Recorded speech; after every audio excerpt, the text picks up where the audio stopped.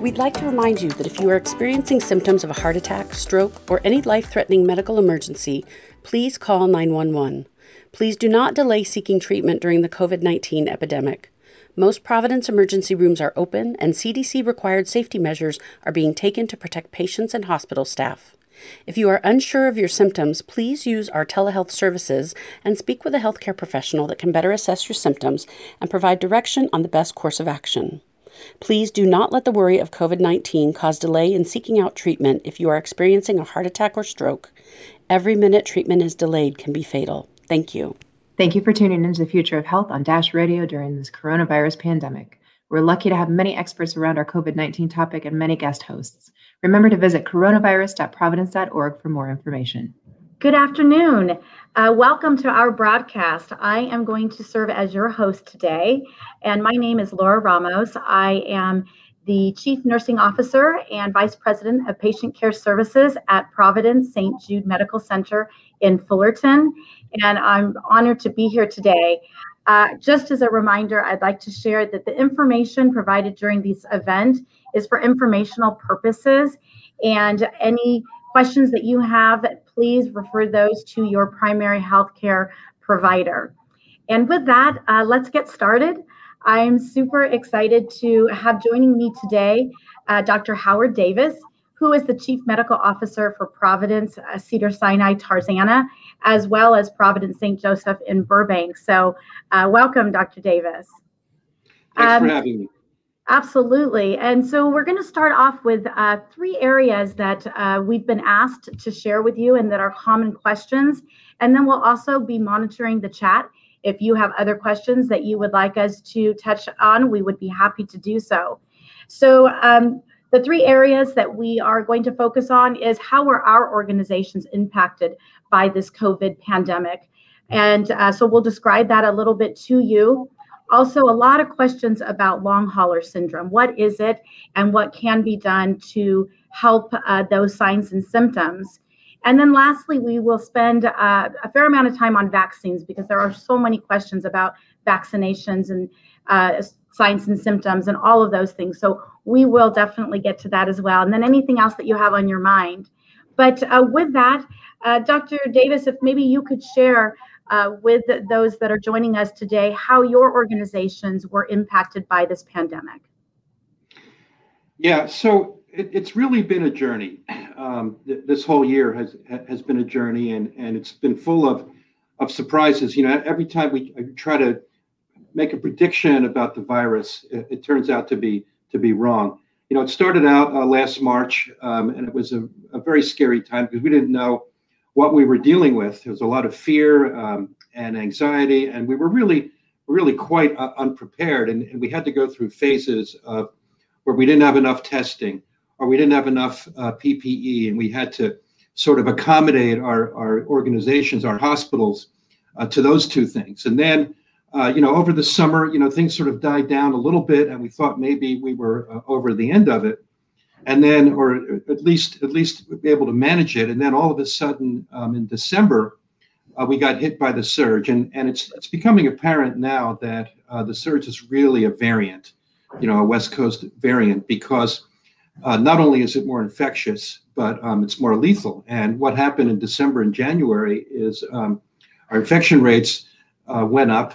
Our hospitals were filled with COVID patients. Our ICU capacities were maxed out, and our mortality rates really increased dramatically during that time. And even though we've come up with some ways to mitigate the effects of the virus, really we don't have great treatments. The only thing that really helped us was the use of dexamethasone, to cut down on the cytokine storm. That seemed to affect mortality a little bit, but just when things were really getting to the point of becoming unmanageable, things have calmed down again, and so right now we're in a lull, and but I think we're more prepared for another surge this time than we were last time. But what's happened is the virus has sort of become, over the last year we've been dealing with it as an acute illness. And what's become apparent, and this is sort of a segue into the long hauler syndrome, is we're also beginning to realize that this is a chronic illness as well. And the two things are quite different. We're seeing patients who have the sequelae of the acute illness. Right. They have scarring in their lungs and neurological deficits and renal insufficiency, things like that. But we're also seeing patients who were relatively asymptomatic or had mild illnesses and were younger than the ones acutely afflicted with the virus. And we're seeing those as outpatients. And that's a very confusing, the chronic phase, this chronic illness that we're seeing is very confusing. You're seeing reports in the literature about what the symptoms are, what the causes could be. And, we can go into that in a little more detail. Absolutely. Yeah, absolutely. And your experience in LA mirrors what we were experiencing here in Orange County at St. Jude and Fullerton. Just as you stated, we experienced an initial surge, and then the next surge was dramatic and really hit us very full force, having 123% of our ICU capacity and 62% of our total census was COVID patients, as we peaked at 242 COVID patients with over 400 patients in our organization, with the reality that we were actually licensed for 320. So we were dramatically impacted, just as you were. And at that point, needed to stop procedures and surgeries and redeploy nurses and physicians to take care of these hyperacute patients. And what's so interesting, as you stated, so much research and excellent care, but learning every step of the way. And what we have seen is the beginning of the plateau and then a pretty sharp decline in the number of COVID patients. So, for example, today we have 42. And so really now beginning, as we expanded so dramatically, that contraction and getting back to more routine plans. But obviously this is around and not going anywhere anytime soon, as you stated, with the sequelae. And so I think it's a great segue. If you can share with us a little bit about long haulers. There's so many questions out there, and we're learning more and more every day. But if you could talk a little bit about what it is, what are the typical signs and symptoms? Yeah. So my information about my firsthand information about the long haulers comes from conversations with the physicians who have been seeing those patients in their offices.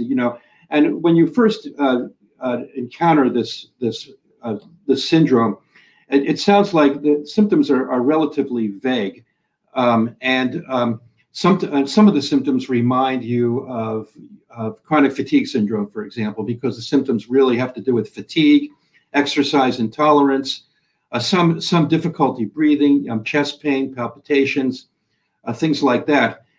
However, the difference between long hauler syndrome or the post-COVID syndrome and chronic fatigue syndrome is that there really are a lot of objective findings with the long hauler syndrome. For example, patients with chest pain or shortness of breath, sometimes in the investigation of those complaints, you'll do what's called a PET CT.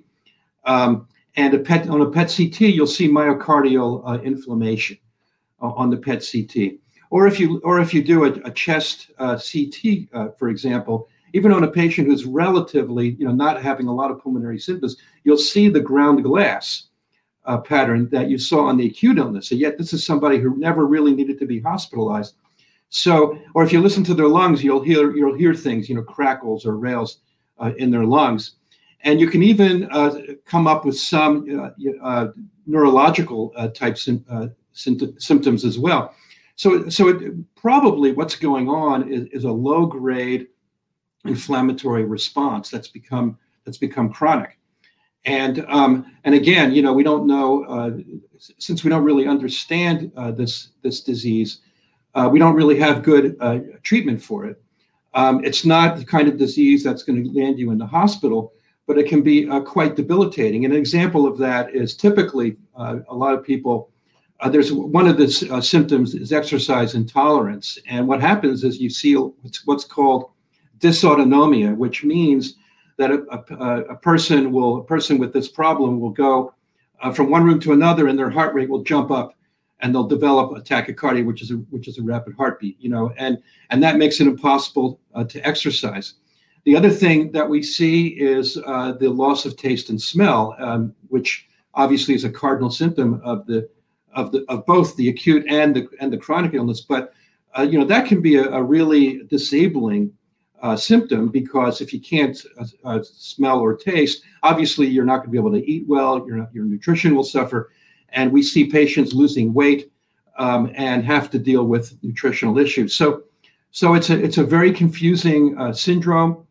It's very hard to treat, and our physicians are still learning about it. And one of the things that's occurred at some of the hospitals, they've set up post-COVID clinics. And Laura, maybe you could describe what you've done at St. Jude's with that. I'd be happy to do that. And as Dr. Davis stated, we are seeing this, and for so many patients, the symptoms are so vague and sometimes insidious that they were feeling like, gosh, am I being neurotic? I feel like I'm having palpitations. I feel like I'm a mother, that I normally am able to do multiple tasks at one time, but I can't seem to remember. My mind feels foggy. I'm so tired. I've got shortness of breath, but it was hard for people to put this all together. So through all of this, we at St. Jude, we have a very comprehensive center for rehab and wellness. And so our comprehensive team came together and has put together a post-COVID rehabilitation, and then ultimately transitioning into a wellness program. But the ability for the therapist to have individual plans depending on the type of symptom that individual is experiencing, whether it is shortness of breath and working on strengthening their pulmonary function, or improving muscle strength and ability to have better balance while monitoring their oxygenation, resolving swallowing issues.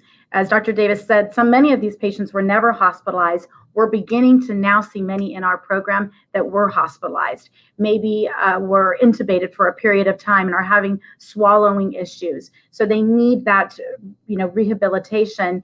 And then cognitive function, where we can really help them to regain critical thinking and memory.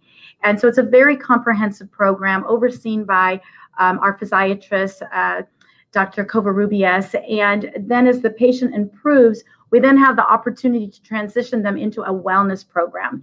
And so much that we know about COVID has to do with inflammation. And so whether that is seeing a dietitian, there's a variety of longstanding things that can be done to really enable that person to recover and to get back to a normal state. I thought it was really interesting. I heard of a press conference yesterday that Dr. Fucci held, and just yesterday named this syndrome, and he called it a post-acute sequelae of SARS-CoV-2, which is really referring to the fact that there is this after effect from COVID-19, and we're learning more and more every day. But I just felt like that was really interesting and great timing, as there's so many more questions coming out about that. One thing I can add, Laura, is it's important to distinguish between the long hauler or the post-COVID syndrome and the post-ICU syndrome. Patients who have been on a ventilator for days and sometimes even weeks don't emerge from completely intact. Particularly, their muscles tend to atrophy. There's a lot of peripheral weakness, and also there are mental changes, neurological changes that come from being sedated for a period of time. So and cognitive changes as well. So that's the group you were referring to, that you're following up at the clinic. Yes. Yeah. No, thank you. Absolutely.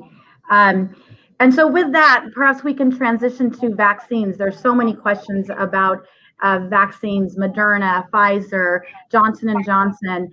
Can you maybe start off, Dr. Davis, just explaining the importance of the vaccination? Well, it's everybody's hope that that the vaccinations will get us through the next surge if it happens. If you read about what happened in 1918, it's very interesting. There were four surges. It went from 1918 through 1919, and so we've been through two surges. And if history repeats itself, there'll be two more surges in 2021, and we can expect the third surge to hit us, sometime April, May, June, whatever. But the vaccine is a way to mitigate that. And if we can all keep our fingers crossed, but so far the vaccine seems to protect us against traditional COVID. There's a number of variants, and let's keep our fingers crossed that the vaccines will be effective against those variants. We have three vaccines, the Pfizer, the Moderna, and the new J&J. The problem with the Pfizer, well, first of all, the Pfizer and the Moderna seem to be pretty effective against most, if not all, of the viruses. The problems with the Pfizer is that it has to be refrigerated at a very low temperature. The Moderna also needs to be refrigerated. The J&J, from what I understand, does not need to be, can be kept at room temperature and so that would mean it could be administered in doctors' offices. So that would be a great advantage.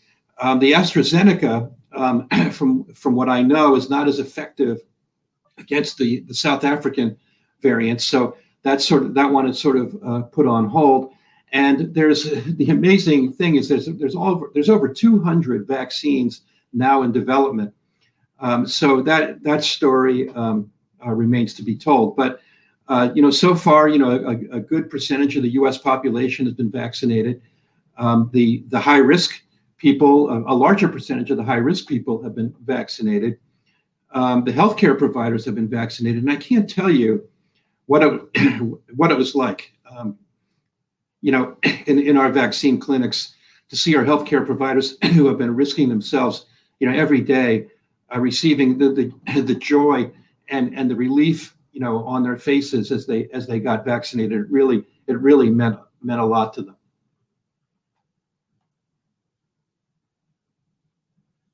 Opportunities for us has been having the vaccine clinic here. As you stated, the ability to vaccinate our caregivers, our physicians, their parents. It is, you just see the relief and all the emotion that people have had knowing that they're at the epicenter every day, and then going home, with their parents and vulnerable elderly, grandparents. And so the ability to really serve our mission and to be vaccinating has been profound. I couldn't agree with you more. There's a question in the chat box.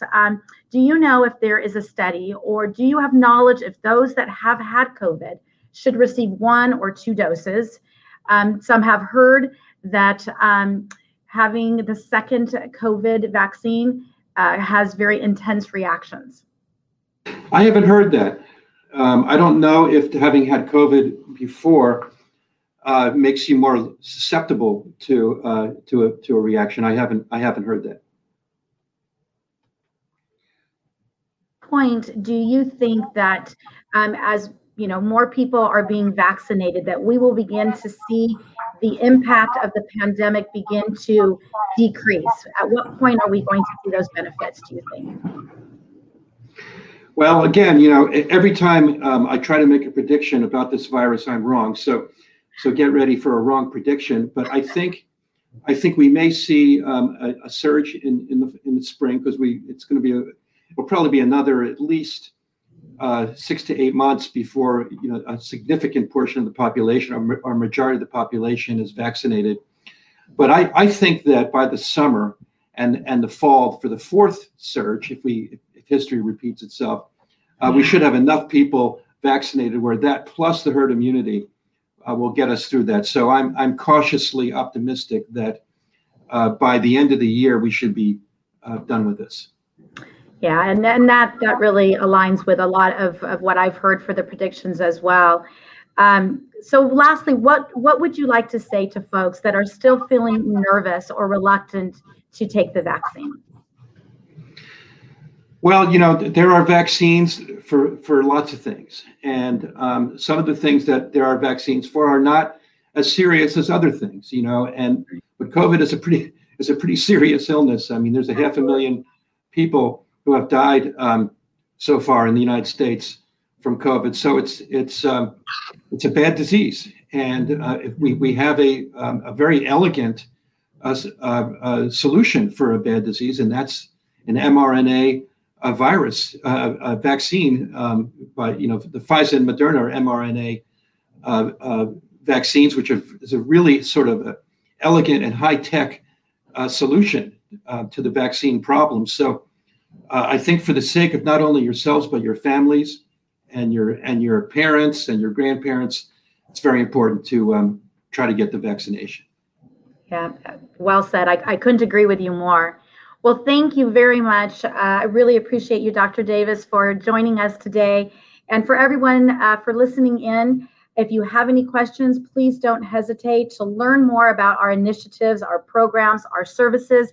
You can visit providence.org, and we would be happy to share those with you, and as well as our post-COVID recovery program. So thank you all very much for joining us today.